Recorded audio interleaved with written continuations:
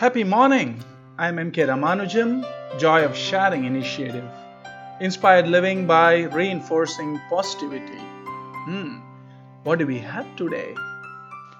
Beliefs and rationality. We saw that a strong event provokes a response, and on the surface, it appears that we are more a victim of circumstances and are plain maybe unlucky to have been subjected to this adverse event.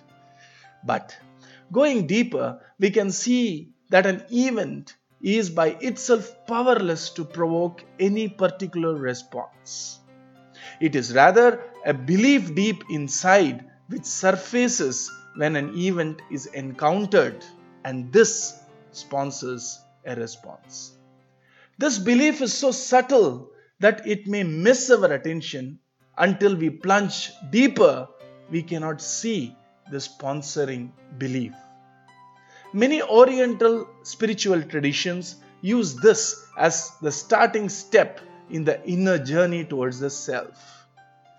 When we are subject to a stressful event, the response of rage or panic or deep despair, etc., doesn't come from the event itself, but the belief which may say deep inside, this should not be happening, this must not be the case.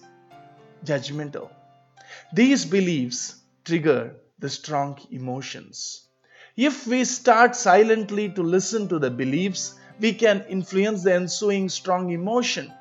Two pathways exist. One is, instead of allowing the belief to start pondering about the nature of the event, refocus within. What was my expectation and need? And what is the current state? What future actions can fulfill my present unmet need? When we focus inward in the light of adverse events, we stand better chances of a rational response. The second pathway we shall see soon.